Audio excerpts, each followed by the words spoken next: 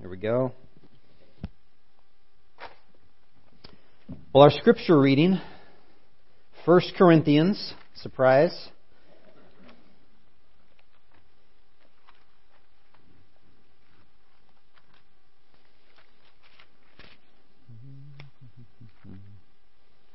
It's hiding from me today.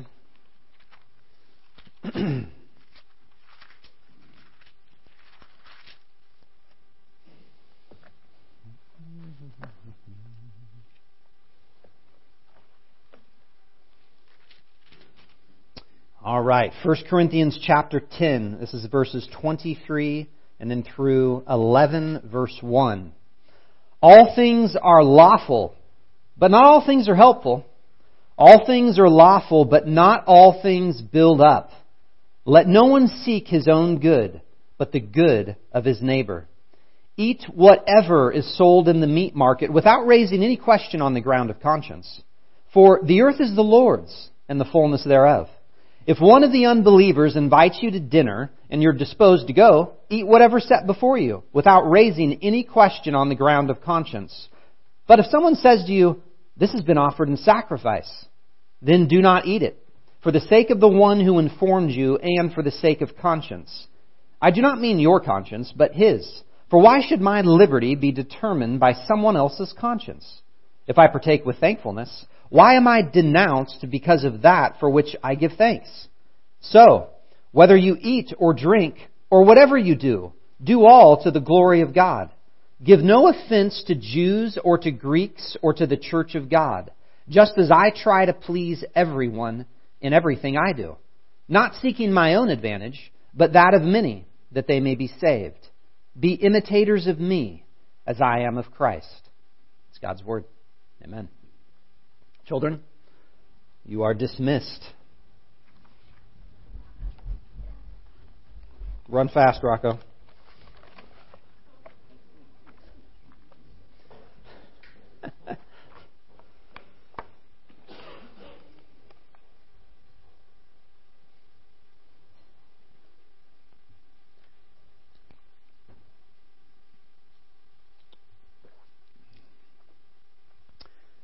Well, we live in a pluralistic society, a country where one is free to worship or not worship as one pleases. So you can live life for the glory of God, for the glory of Jesus, for the next politician, or for food, or exercise, self-expression, or Allah, and all are free to do so. Because of that, there are challenges for Christians. There are dangers of falling into practices that are approved by the culture, but not the way of following Christ.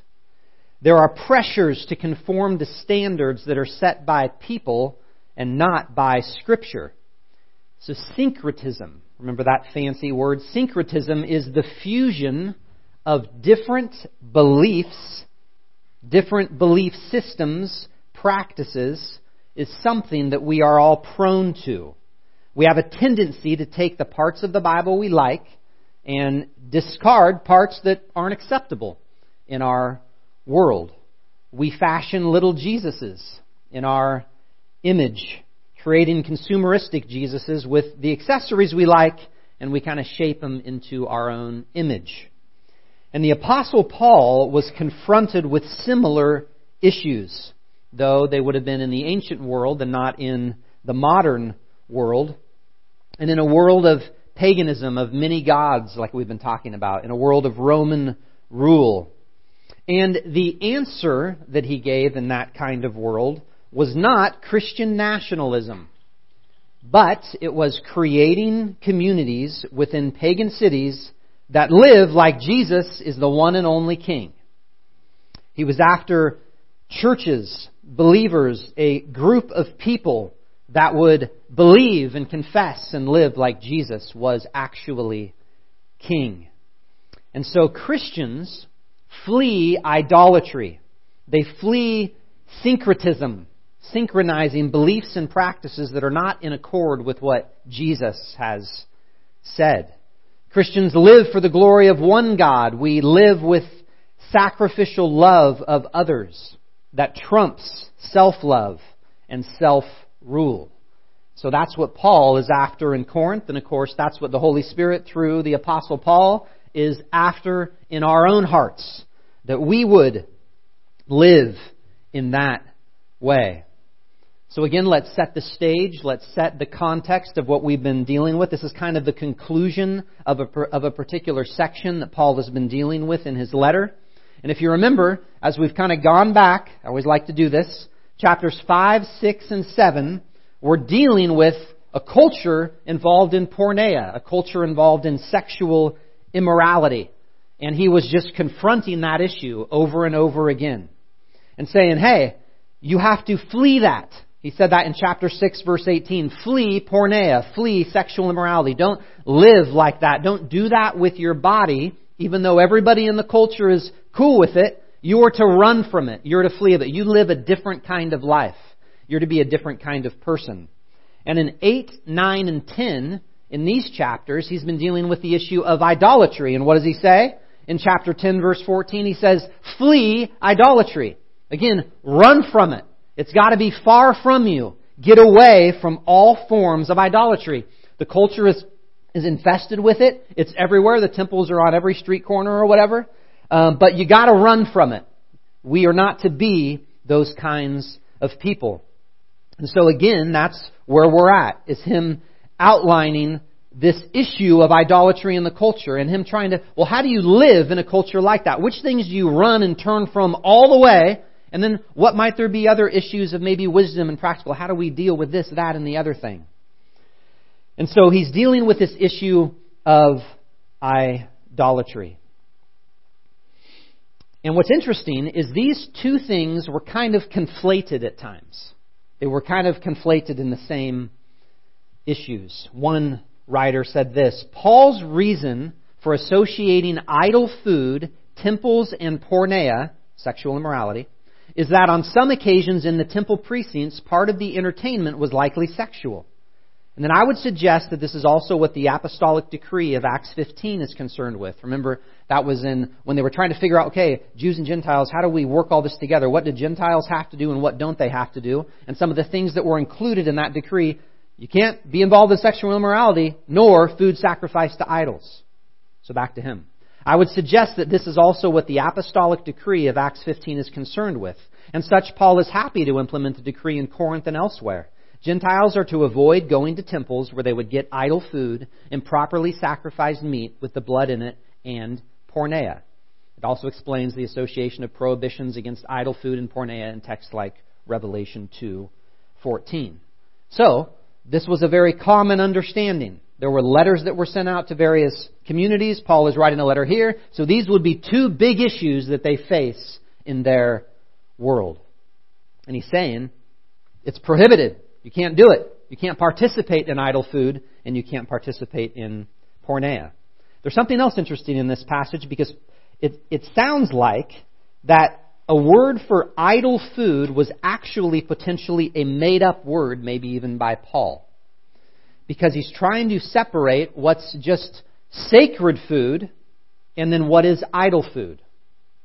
Here's the same person. This is what they said, and I'm not going to say the word because I'm going to butcher it. But this Greek word for idol food, which is all over these chapters. It's in 8:1, verse 4, verse 7, verse 10. It's in chapter 10, verse 19.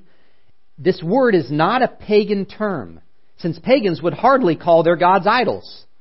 It's rather a polemical term that arose in early Christianity for the sacred food eaten in pagan temple precincts after a sacrifice.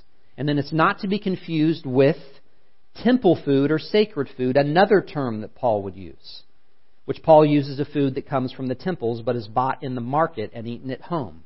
So there's kind of two different types of words that he's using throughout these passages, usually speaking of idol food. And so what we find in this is Paul says no to this idol food, but then he says, yeah, it's okay. If you're eating very similar foods that might have been used that way or might not have been used that way, that's all right. And so throughout this chapter, he's been dealing with no idol food, but hey, in the marketplace, when you don't really know for sure, that might be okay. And in home with an unbeliever, that might be okay. So that's kind of the grid that we are working with here, which just reminds us of how in life we'll get a no, we'll read a no in the Scriptures, but then sometimes it's like, well, what about this situation? What about that situation? And trying to figure out the context, and that's part of the wrestling of what we do as Christians, and that's some of what Paul is doing here. He's dealing with real people in a real city with real sin and various issues, and when do you exercise wisdom, and when do you say no, and when do you say yes, and all that. So very normal. Just like we have questions about in our culture that we have to ask. What does the Bible say? So that's what he is doing here. So he's kind of concluding this issue of idol food. So verse 23. All things are lawful, but not all things are helpful. All things are lawful, but not all things build up. And so here again we have the heart of Paul. And we have these kind of slogans, these bumper stickers of liberty, if you will, in the community that are being said. We've seen that throughout this letter. He kind of puts things in quotation marks, and then sometimes we have parts that may not be in quotation marks, but may still be him interacting with what the people are saying to him. And so he's using some of these slogans here. All things are lawful. And then again, all things are lawful, but he says two things. Not all things are helpful. Not all things build up. And so, for the Christian, the goal of our community, Redwood Christian Fellowship, the goal is that we be people that aren't just focused on law keeping, aren't just focused on, well, I'm going to do whatever is lawful. He actually calls you to something higher than just the slogan, than just the law script out in front of you. And he's saying it's an issue of the heart. He's saying the Christian is not merely trying to seek lawfulness, but building up. So, again, I've been kind of doing this a lot lately, and I'll do it again throughout this sermon. To treat it like a math problem, strengthening others is greater than individualistic law keeping. So the goal for our relationships is that we would be strengthening, that we would build people up like a strong building.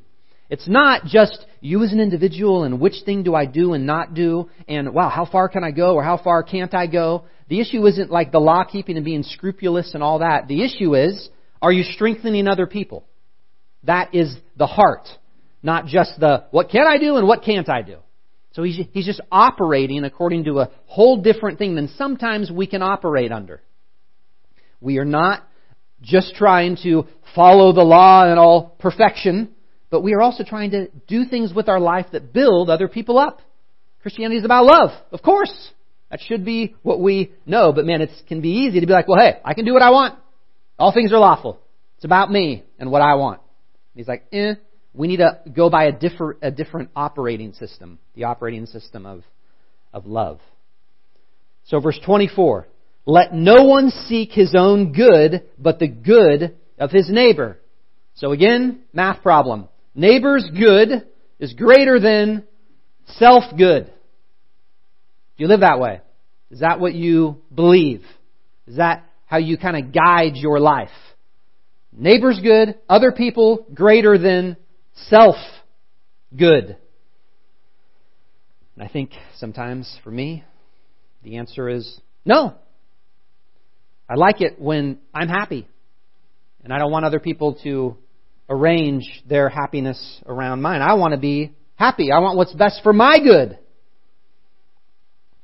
One commentator said, the much admired civic and personal benefactions in the patronage system of secular Corinth did not have the primary aim of meeting the needs of others. Well, neither do we. Neither do Americans. It's not always the primary aim. And then he goes on, personal advancement came first, and any benefits to others were merely secondary. The radical Christian ethic is spelled out in terms of the good of others and never personal advancement. The Corinthians, who insisted on their own right to eat in the idol temple, regardless of the needs of other Christians, had failed to love their neighbor by putting his or her needs first. So, neighbor's good, greater than self-good. And then, another one, sacrificial love, greater than personal freedom. Sacrificial love for the Christian is a higher priority than personal freedom. And we've seen this everywhere. We've seen this the whole way that Paul gave that argument for why he was a tent maker, why he was with the lowly class, why he wasn't just chilling with all the rich people and making them happy, but of why he did that. And of course it was to build them up and to see that they were saved. He was after the salvation of people. And so sacrificial love is greater than personal freedom. Here's a quote from Ben Witherington. For Paul, freedom is not the first and fundamental cry, which then is crimped or limited by love. Rather, love is the fundamental thing, and it indicates how one's power ought to be used. A Christian's power and authority are to be expressed in and by love. So again, freedom is not the first and fundamental cry, which then is crimped or limited by love. But love is the cry of the Christian. And that's how Paul is operating, and that's how he calls us to operate, to live. So let no one seek his own good, but the good of his neighbor. Verse 25. Eat whatever is sold in the meat market without raising any question on the ground of conscience. So now he's back to freedom. Eat whatever you want. If it's in the meat market, eat whatever you want. Don't be overly scrupulous about where it may or may not have been. And meat markets of that day would have had a mix, likely, of idolatrous food and non-idolatrous food. When you go to the store, when you go out to the marketplace, there's going to be a mix there. So some Christians might have been thinking, oh, well, we got to stay away from all of that. You know, the good law-keeping Christians. And we just want to be as far as we possibly can not to eat that meat. And Paul's like, hey, there's some freedom here. Eat whatever you want in the meat market. And so it's interesting how Paul is strict on idolatry. He prohibits it. I mean, it's flee. Like you cannot, he's been saying that in this chapter 10, you can't be mixing the cup of demons with the cup of Christ. I mean, there's no funny business. It is strict. But it isn't just, there's something else going on here. There's a flexibility, though, about the way you might live in life. He's not so concerned that if somehow some idol meat might get inside your body, that then somehow you're corrupted by demons. Okay? So he's saying, hey, don't be too scrupulous. There's freedom. Don't live with a tyrant conscience. N.T. Wright said, in the marketplace, all is permitted. Once off the idol's turf, the food reverts to the sphere of the God who made it. But to enter an idol's temple and eat there alongside those who are actually intending to share fellowship with this non-God, this handmade pseudo-God, this is to invite created powers to have an authority over one which they do not possess, a power which belongs only to the Creator God revealed in and through Jesus, the Messiah. It's like, hey, when it comes to their turf, where they are practicing worship, where they're giving their bodies and both what they're consuming, possibly even sexual immorality, out of worship to these false gods, that can be interacting with demons, with demonic entities. There is no way that a Christian should be involved with that. Absolutely clear. But hey, if that meat comes out of that situation, out of that context, and goes over here in the marketplace, and we don't know whether it is or it isn't, go ahead. You're free. That's what he's saying. And then Paul gives his reason, his justification for this. Verse 26, the justification for verse 25. For the earth is the Lord's and the fullness thereof. There's quotation marks around that. Why? Because that comes from the Old Testament. Again, we see Paul bringing the Old Testament into his New Testament ethic. So again, do you do that? Do you read the whole Bible to figure out how to live your life, or do you just stick with kind of this back part of it? That's not what Paul did. Paul said, okay, I got to think about this. What did the Scriptures say? Goes, grabs his Old Testament and looks at it. Psalms, that's where I'm going to go. Psalms, the earth is the Lord's and the fullness thereof. Psalm 24:1. So we find an Old Testament justification for a New Testament practice. He doesn't make up his ethics out of thin air. He's Bible all the way through. That's how Paul lives his life. Again, do you? Do we? Is that how you define the way that you live? And there's another thing interesting in this of why. Why would he go there? Why for that psalm, for this particular issue? One should say, this is another commentator, Paul says, buy and eat whatever is sold in the market without inquiring because of conscience. Inquiring because of conscience is precisely what a Jew would do. And this shows how far Paul had come from his days as a zealous Pharisee. He no longer felt it necessary to keep kosher, since all creatures and thus all meat are the Lord's, and thus one may freely share in it. There may be some irony in Paul's use of Psalm 24:1 here, since this passage was used by the rabbis to argue that one must say the blessing over each meal, a blessing that they would say only over kosher food. Even in verse 25, Paul is not addressing the weak, but the strong, as he's done throughout the whole argument in chapters 8 through 10. The strong are those who would be inquiring, so that they might demonstrate the extent of their freedom and their moral awareness that food is food and idols are nothing. So he's probably, again, he's thinking about the culture, thinking about what even that they would do as, especially to the Jewish people, that they probably would be saying that blessing over kosher food, not this kind of food. And Paul's just saying, hey, guess what? That verse, you get to eat the meat. So Psalm 24. I just wanted to read that. I found it interesting to kind of go, okay, well, this is where Paul goes. What does it say? The earth is the Lord's and the fullness thereof. I'm going to read out of the NIV. The earth is the Lord's and everything in it, the world and all who live in it. For He founded it on the seas and established it on the waters. So this is God's world. Everything in it is yours. Verse 3, who may ascend the mountain of the Lord? Who may stand in His holy place? Okay, so now he's moved to everything is God's, to holiness.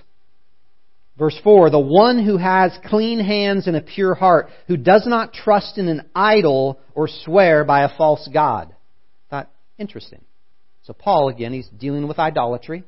He's got this issue going on with the rabbis and what they may do with how they say their prayers. And then he's got this issue of idolatry in here. So again, he's not just, when he's quoting these things, he's sometimes reading the whole passage. We may just get one verse, and here this verse is also dealing with idolatry. The earth is God's. And he goes on how, lift up your gates. The King of glory may come in. The Lord strong and mighty. The King of glory. What's another term we find out later in this scripture? Glory comes up. So it's so interesting. The one who has clean hands, a pure heart, doesn't swear by false gods, does not participate in idolatry. And some would have pushed that so far, maybe to not let people have this kind of freedom. But Paul is using it to say, oh no to idolatry, but also there's a whole lot of freedom here. The whole earth is the Lord's.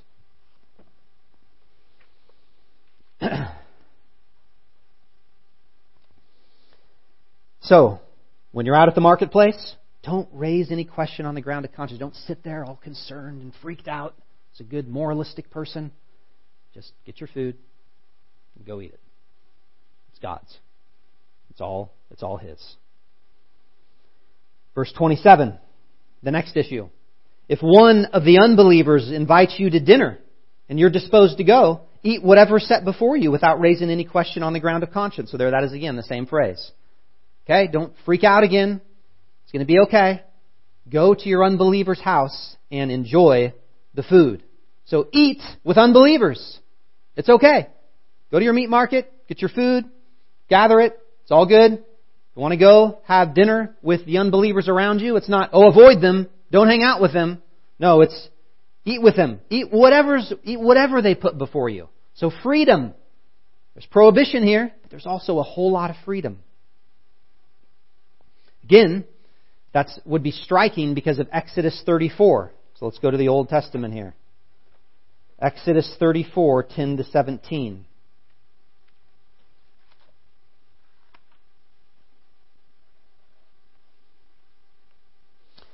And he said, behold, I'm making a covenant. Before all your people I will do marvels such as have not been created in all the earth or in any nation. And all the people among whom you are shall see the work of the Lord, for it is an awesome thing that I will do with you. Observe what I command you this day. Behold, I will drive out before you the Amorites, the Canaanites, the Hittites, the Perizzites, the Hivites, and the Jebusites.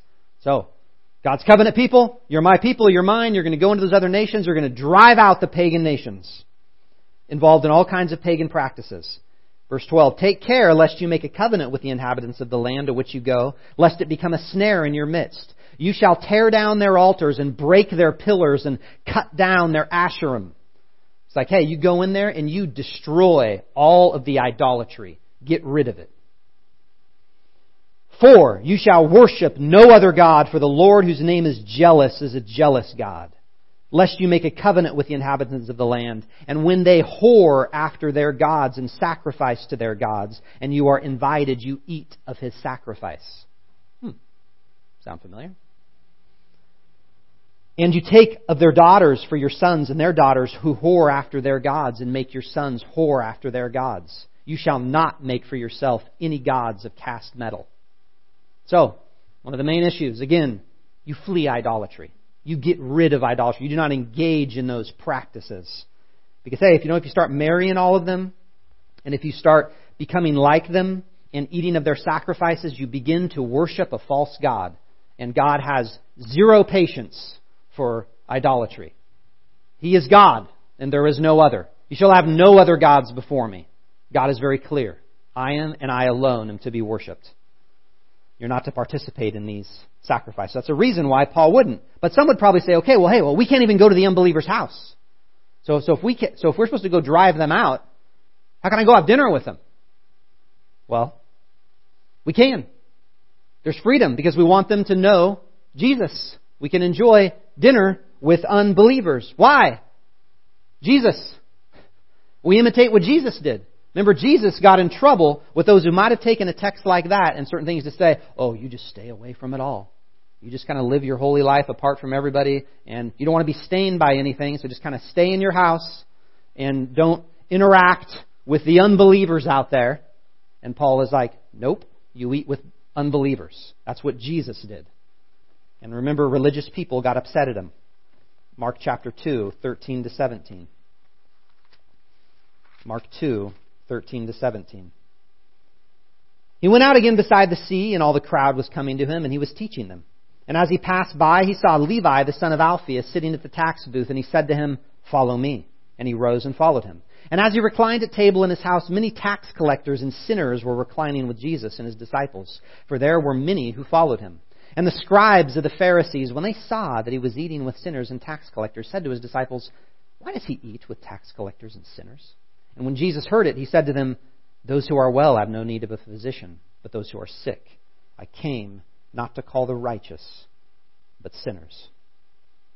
So, eat with unbelievers. Do it. Eat whatever they place before you.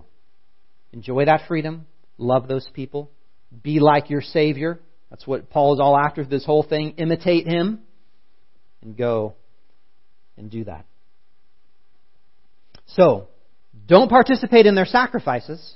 Don't endorse the sinful celebrations. You don't go down to the temple and participate and eat in all that. But hey, if you're in the house, it's fine. Go for it. So again, you see a, yes, go for it. Then you see a, but don't do that over there.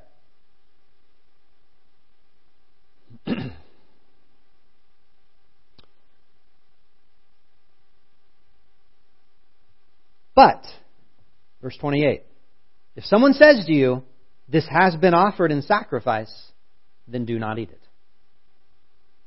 For the sake of the one who informed you and for the sake of conscience. So, if you find out, if somebody at the dinner party says, hey, this is idol food, you're not supposed to eat it. You're not supposed to eat it. So don't try to figure it out before. There's freedom. Don't make a big deal. Don't try to do a giant audit of all the food. Just chill out. But if somebody brings it up, then don't do it. Why? Why? Well, the commentators try to offer a bunch of different questions of, who might that be? Is it a Christian? Is it the pagan host? Who in the world is it? But from what I saw, it seems like the main issue is that eating idol food would be considered compromise and would mar one's witness. Because you're a Christian. You worship King Jesus. You worship the one Lord, the one God, the maker of heaven and earth, who sent his Son to save sinners. So, to mix it with pagan practices in the worship of a false god sends a signal that, oh, it's no big deal. God's kind of cool with other gods and other things like that. We can kind of mix and match here. It's not that big of a deal. And he, again, that it would mar one's witness. One writer gave some reasons here, which pretty much boil down to that. But the first one, he says, it would compromise their confession of the one God with a tacit recognition of the sanctity of pagan gods. Number two, it would confirm rather than challenge the unbeliever's idolatrous convictions and would not lead the unbeliever away from the worship of false gods. Like, oh, the unbeliever might be like, oh, okay, oh, well, this is no big deal. I can still go do my pagan practices and it's fine. That Christian's cool with it. Back to him. If a Christian were to eat what a pagan acquaintance regards as an offering to a deity, it signals the Christian's tacit endorsement of idolatry. Number three, it would disable the basic Christian censure of pagan gods as false gods that embody something demonic and make that censure appear hypocritical. And then the commentator goes on, the announcement presents an opportunity to expound one's faith in one God and one Lord. So if somebody at the dinner party says, hey, stop eating, and maybe that's an opportunity to say why. Because I believe in one God, the maker of heaven and earth. I believe in His only Son that came down to save sinners. I will not participate in pagan, idolatrous worship. So, an opportunity to bring witness. Verse 29 to 30, and this part's tough, I don't really know. This is one of those, I do not mean your conscience, but his, for why should my liberty be determined by someone else's conscience? If I partake with thankfulness, why am I denounced because of that for which I give thanks? There's several different ways to go here about kind of who is talking here. Is this Paul confronting the objections of the strong? That so when he is writing these reasons, it's kind of like the way the strong would talk. Why should my liberty be determined by someone else's conscience? Again, it's all about liberty. It's not about love. If I partake with thankfulness, if I'm saying, hey, this is God's, the earth is the Lord, the fullness thereof, man, this is full, I'm good, this tastes great. I'm just worshiping God here, grateful for this wonderful meat. But I'm denounced for that, for which I give thanks? Ridiculous. So it could kind of be him kind of confronting that to remind them, actually, we got to think about other people here. We got to think about our witness here. Or it could be, again, just Paul, defending some of his own freedom here. And just making it clear that we can, with gratefulness, eat freely.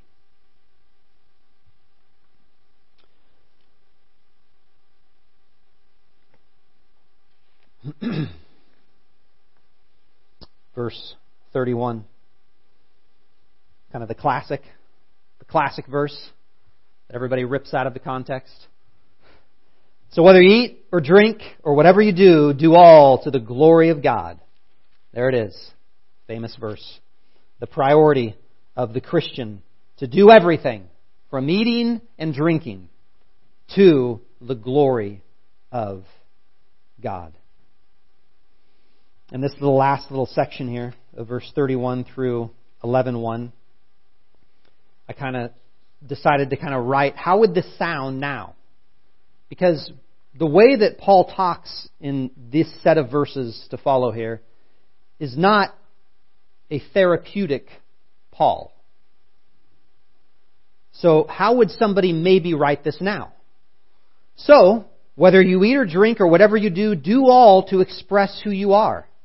Don't worry about what other people think, to Jews or to Greeks or to the church of God, just as I try to honor myself in everything I do, seeking my own fulfillment, that of myself, that I may be fulfilled and free. Find yourself too, as I seek to express myself. And so we may kind of have that type of language, therapeutic language. And again, I'm not against therapy at all.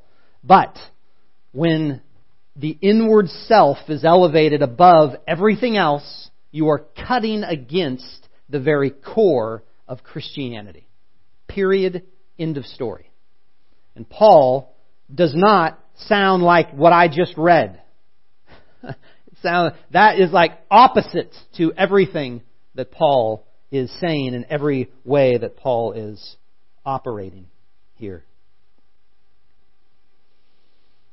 He is not just about self-expression and internal freedom from all other constraints.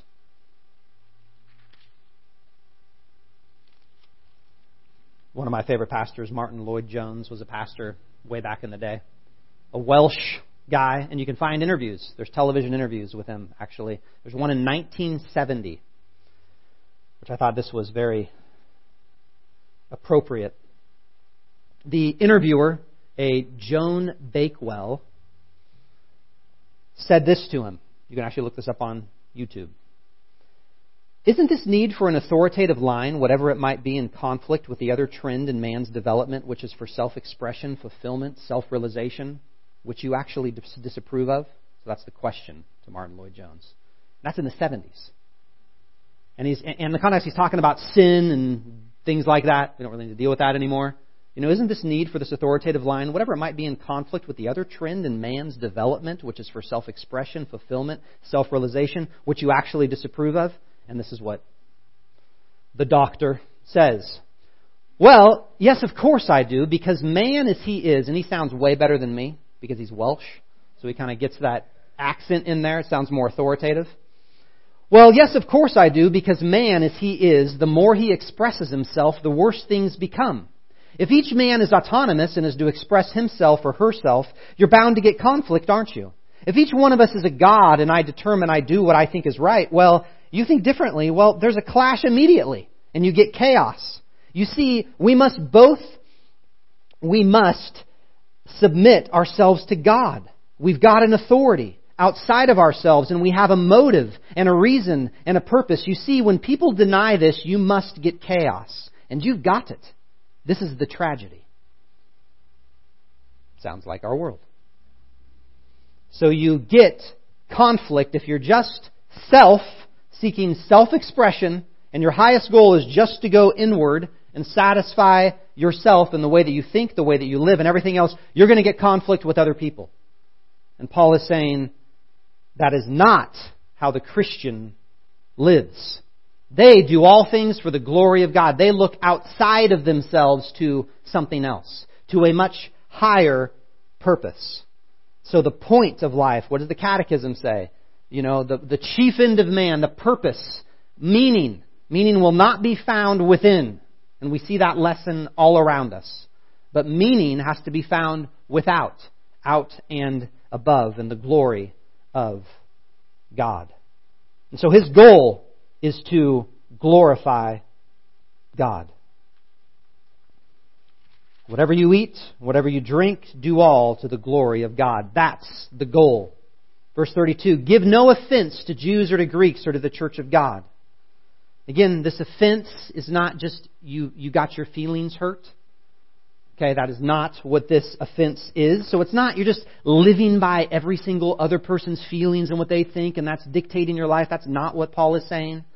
We are people that can have our own agency and all of that, but our attitude is different.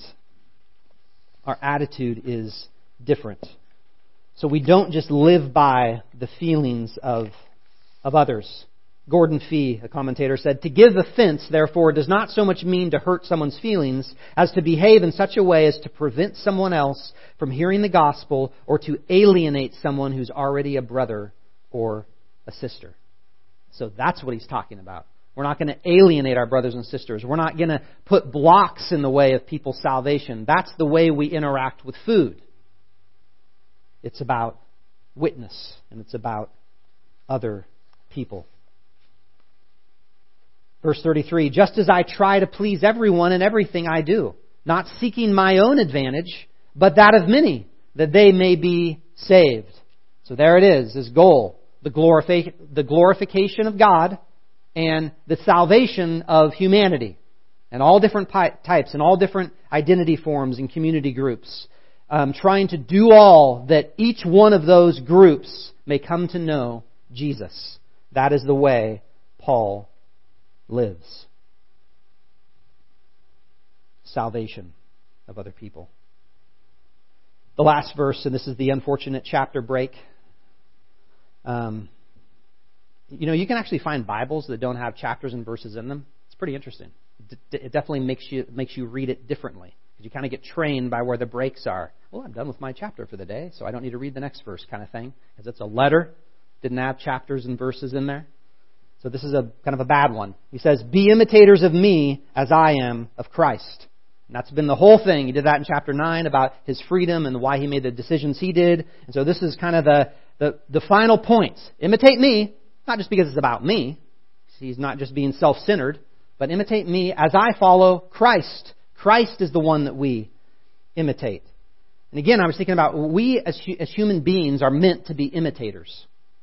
We are meant to imitate, to glorify. We model people. Children model their parents for good or for bad.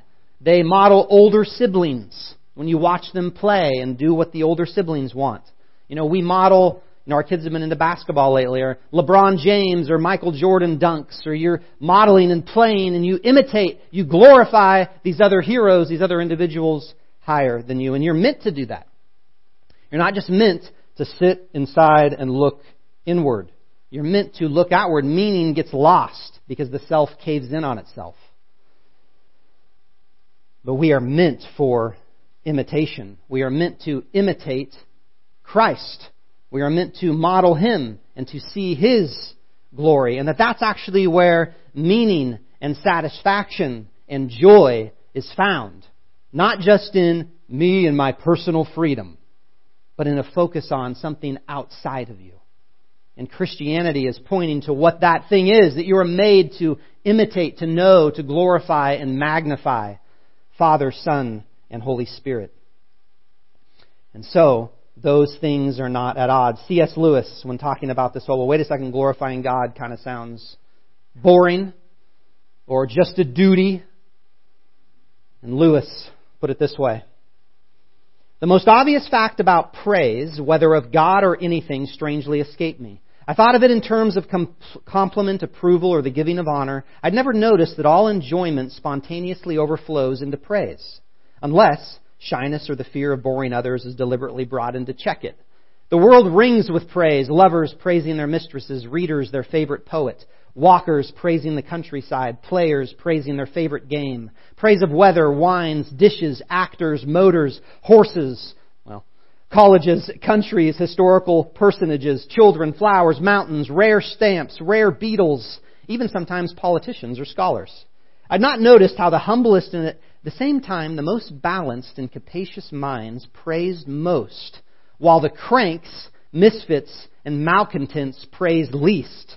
Except where intolerably adverse circumstances interfere, praise almost seems to be inner health made audible. I had not noticed either that just as men spontaneously praise whatever they value, so they spontaneously urge us to join them in praising it. Isn't she lovely? Wasn't it glorious? Don't you think that magnificent? The psalmists, in telling everyone to praise God, are doing what all men do when they speak of what they care about. My whole more general difficulty about the praise of God depended on my absurdity denying to us as regards the supremely valuable, what we delight to do, what we indeed can't help doing about everything else we value. I think we delight to praise what we enjoy because the praise not merely expresses but completes the enjoyment. It is its appointed consummation. It's not out of compliment that lovers keep on telling one another how beautiful they are. The delight is incomplete till it is expressed. If it were possible for a created soul fully to appreciate, that is, to love and delight in the worthiest object of all, and simultaneously at every moment to give this delight perfect expression, then that soul would be in supreme beatitude. The Scotch Catechism says that man's chief end is to glorify God and enjoy Him forever. But we shall then know that these are the same thing. Fully to enjoy is to glorify.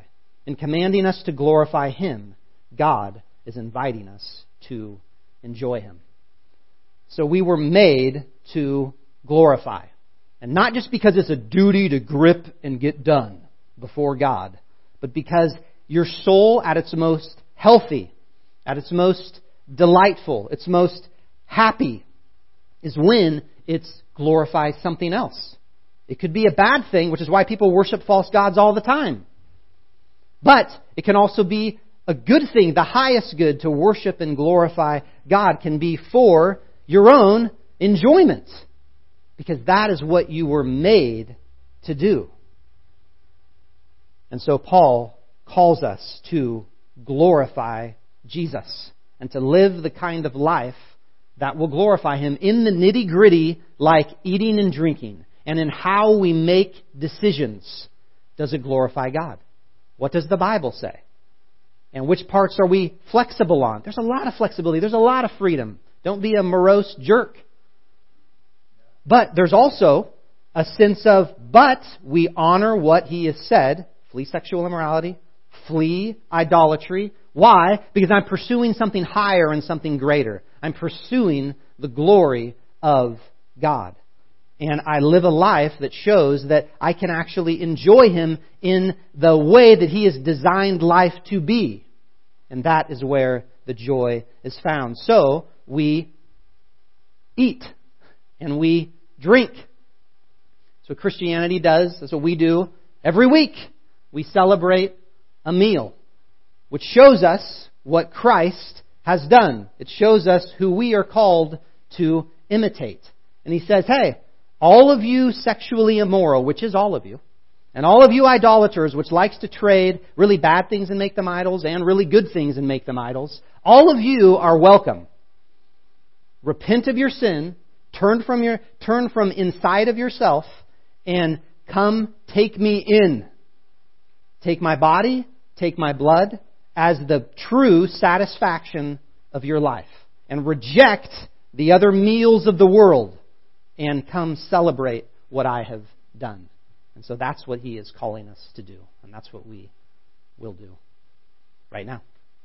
So when we come up and sing, you can also come up and gather the food, the meal.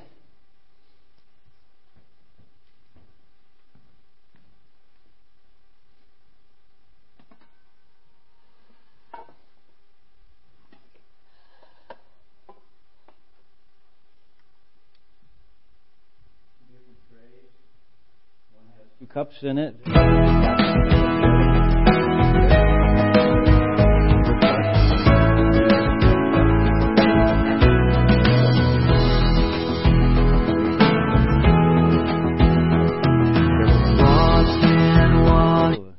And we'll come up and take it back to your seat, and then we'll share all at once. So let's sing together.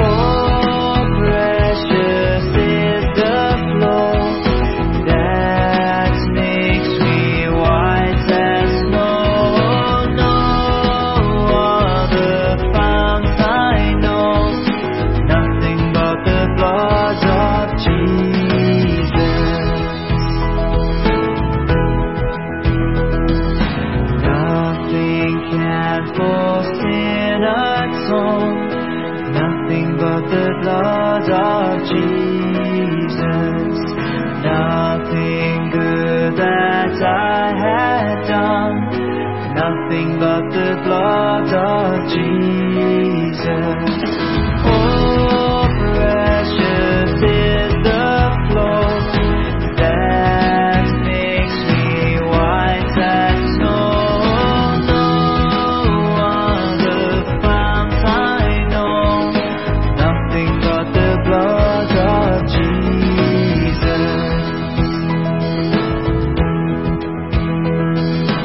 This is all my hope and peace, nothing but the blood of Jesus. This is all my righteousness, nothing but the blood of Jesus. Oh, precious is the flow that makes me white as snow. No other fount I know, nothing but the blood of Jesus. Oh, precious is the flow that makes me white as snow. No other fount I know, nothing but the blood of Jesus.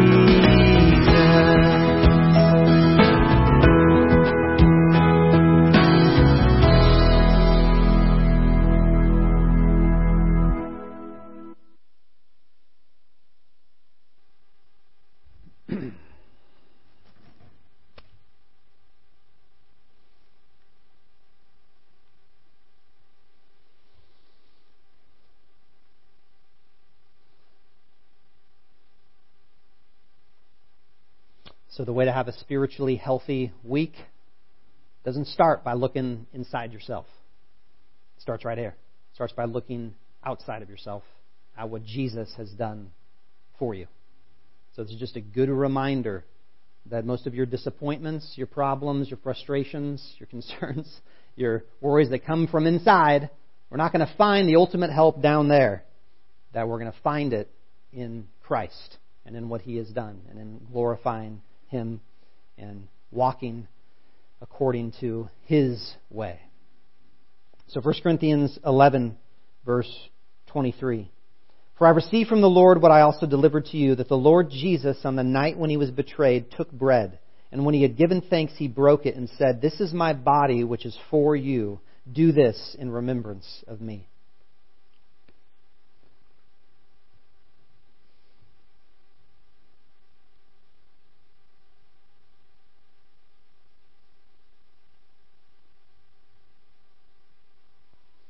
In the same way also He took the cup after supper, saying, "This cup is the new covenant in my blood. Do this as often as you drink it in remembrance of me. For as often as you eat this bread and drink the cup, you proclaim the Lord's death until He comes."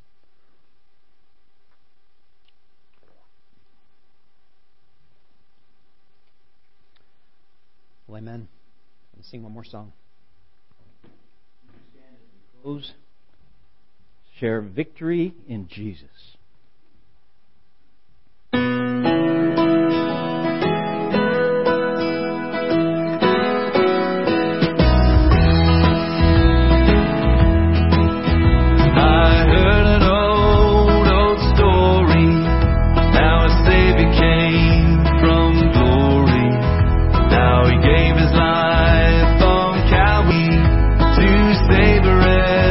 Like me, I heard